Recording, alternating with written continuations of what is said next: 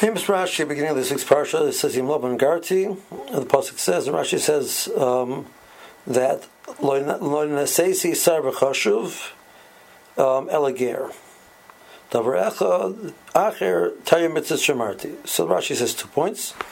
That it says he was stressing Laban Garti, even though it says that the bracha suggested tremendous wealth and positions, etc. for me.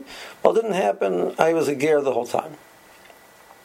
I wasn't a sar b'chashuv. Secondly, he says Garti. He chose that word to explain that he kept the Torah mitzvahs. Many times when Rashi says two explanations, each one is coming to, as it were, be mashlim the other and add some point which is necessary. In the bracha of Shemon Esrei of Ala Tzadikim, so we daven for the Tzadikim and the Chasidim and the Zkenim, which these are the important people in Klal Yisrael, the Chashuv people in Klal Yisrael, the Tzadikim, the Chasidim, the Zkenim, Plaitas Beis Sofrihem, Plaitas Sofrihem, whatever your girsa is, the Sofrim. Again, these are people which play a significant role in Klal Yisrael. Bulgaria Tzedek be Oleinu, and on Klal Yisrael alone. Why do we mention Gerei Tzedek as an independent point? So the Maral says that seemingly the phrase Gerim doesn't fit into the paragraph, but the opposite actually is true. That all of these people are really Gerim in this world. The Guf is very comfortable in this world. The Guf fits in this world. The Guf belongs in this world. The Neshama was sent here from a higher world, and it really is a stranger. It's an alien. To this world. It never really settles here and feels comfortable here. The ger, who actually was of the members, one of the members of the other nations which do belong here, and joins Klal Yisrael, as it were, represents what Klal Yisrael really feels in a certain way within the whole world. The whole world seems to feel very comfortable in their place, and Klal Yisrael never seems to find its place very comfortably in this world. We are gerim. The Maral says, so the Zasemis in the sixth parsha in Shnas Tafresh Nun Daled said that the purpose of all of the mitzvahs, the guf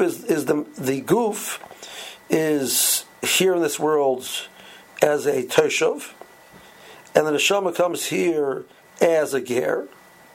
And the neshama, so we need to find a way to make the alien comfortable. We need to find a way when an alien comes in, he doesn't really know the language, he doesn't know the play. We find ways to allow him to be here and to fit. The Taryag mitzvahs are the kalim which the Torah gave for the neshama who is just here visiting and not really settling in this world, just coming as a visitor, will able to exist in this world for the time that it visits here. And that's the Taryag mitzvahs. So the concept of gerus, that the Laban Garti, I never became a Sarva Chashuv, I never really settled down in that world. I was always a visitor, is because I recognize that that's not my malkum to settle in any place. My malkum is just to keep the Taryag mitzvahs. That's how I remain the visitor. Famous story, a person came to visit the Chofetz Chaim, saw he had very limited furniture, and he asked him, "Where's your furniture?" So the Chofetz Chaim asked the person, "And where's your furniture?" He says, "I'm just visiting. I'm just a traveler going through." Chofetz Chaim said, "So am I."